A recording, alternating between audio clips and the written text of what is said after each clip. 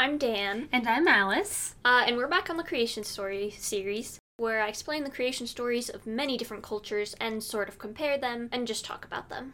This story is about the creation story from the ancient Greeks. So first, I'll do a quick review of the 4 elements that are very common in creation stories, just because it's been a while since the last one came out. The first element is separation, so it's just separating different elements of the world, like the earth and the sea. Succession, things coming after one another, usually the passage of power from parent to child. Then there's the ascension of male over female. Patriarchy. Oh. And then there's like dragon slaying or the defeat of a great evil sort of thing. So in the beginning, there was chaos, sort of watery void that's considered the primordial of primordials. The primordial soup fairy. Out of this formed 5 children. Tartarus, the void that lies underneath the world. Gaia, the earth. Eros, who is like less of a god and more of like a force of love and or lust. Which is where you get erotic from. Yeah. And this is different from Aphrodite's son, Eros, who you may be more familiar with from his Roman name, which is Cupid. Gotta love that Valentine's Day association. I'd like to add that I'm not totally clear if people considered them both a thing. Probably depended on the Greek province, let's be honest here. Yeah, this is not the only creation story. This is just one that kind of covers a lot of things. Greek mythos is not necessarily as unified as people believe. Yeah, I mean, ancient Greece was not like a country. It was a lot of different little kingdoms. It's like the United States, only slightly more hectic. The other 2 children are Erebus, the darkness, and Nyx, the night. You know, emo kids of the family. Well, I mean, we can't forget about Tartarus, but... Well, yeah, but like... Mostly emo family. I'm here for this. From these children came several other gods. Erebus and Nyx sired Aether and Day. Gaia, through parthenogenesis, also known as asexual reproduction, she had 3 kids. Uranus, who's the sky, Pontus, who's the sea, and the mountains, of whom I honestly don't know the name of. I don't know if there was a specific name or if they were just called the mountains. But they exist. Yes. This already shows pretty good aspect of like separation. Now, just because the gods don't really have a concept of incest, then Gaia and Uranus, who is her son, get together in what classists call a sacred marriage, or like a partnership between the earth and sky that does show up in like many mythologies, as you may find out. So they have 3 sets of children. The Cyclops, or if you want to be pretentious, you can pronounce it as the Cyclopes. I'm sorry, who doesn't pronounce it as Cyclopes? Other than everyone except for me. And my mythology teacher. Then there were the 12 Titans, whom you are probably familiar with. And then there's the 100 Handers, who would be called the Hecatonchires, if that was easier to spell and say for the modern English speaker. So they had hundreds of arms and 50 heads each. Many. Wonder where they got their name. Wow. I have no idea. As such, they were like hideous. But I mean, I thought that in some religions, having multiple body parts is like absolutely beautiful. I think it depends on how many. So Uranus hates them. He's like, they're hideous, I hate them, disgusting. What beauty standards. Depending on the story, he either throws them in Tartarus or he forces them back into the earth, which would essentially make Gaia perpetually pregnant, which is kind of shitty. Gaia felt very oppressed by Uranus, which is understandable. And it's also kind of wild because he's in like some ways her kid. I mean, have you seen some of the kids who rule their households? I guess. Anyway, she made plans for her son to overthrow him. So Kronos, Titan of Time, and the youngest of the 12 was like, hells yeah, I'm down for murder. And he would be down for so much more later on. Yeah. So in some stories, he cuts Uranus to pieces. In some other ones, he just castrates him. Kronos becomes like the leader of the world.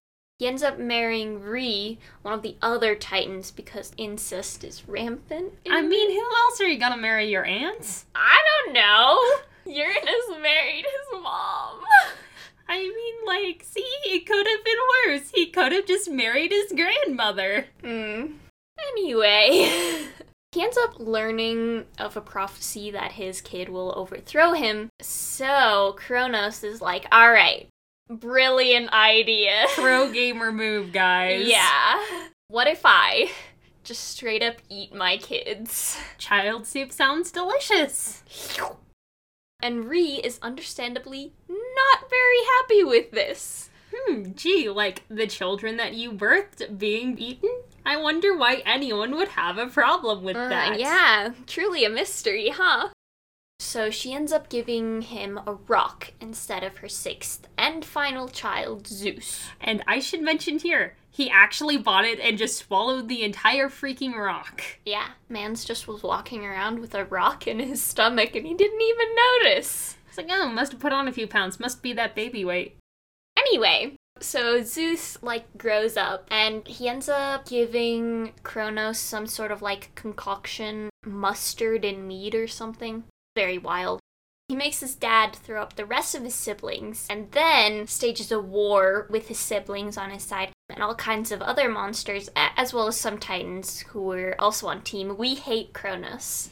Wasn't a hard team to pick. Yeah, I'm not gonna say they're all, the most different. They treat it as it's, super different, but sometimes I'm like, are you sure? Yeah, no. Was Zeus really One time, an upgrade from Kronos in some ways? The man was just... Zeus eats one of his consorts. Yeah, that doesn't surprise me. When they win, then Zeus ends up becoming, king of the gods, sky god, yada yada yada. Lots of titles, kind of boring. This series of events really does show succession very well because it's passed down from generation to generation. And as a side note, I did notice that it was the youngest sons who take the throne in each generation, which I find really interesting because usually in succession for the throne, it's usually the eldest child who gets first pick. Or, eldest male, usually. Well, yeah. Obviously, these two overthrew their fathers rather than, actually having it passed down to them. But I just thought it was kind of interesting just to think about. So you can also, really well see the ascension of male over female. Because, chaos is not anthropomorphized. It's not really given a human form or, a consciousness or anything. Chaos is just existing. Yeah. So Gaia seems to be the one in control at the beginning, and then she soon gets eclipsed by her son, and then grandson.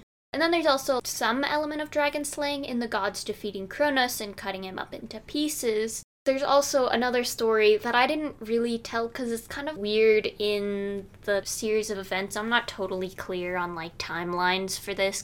Gaia, who was not happy about the gods usurping the Titans, made a monster Typhus out of her anger. He's essentially a giant dragon. There are lots of different descriptions, but he's generally serpentine, and at least once is described with wings, and because dragons slap, I'm just gonna picture him as a dragon.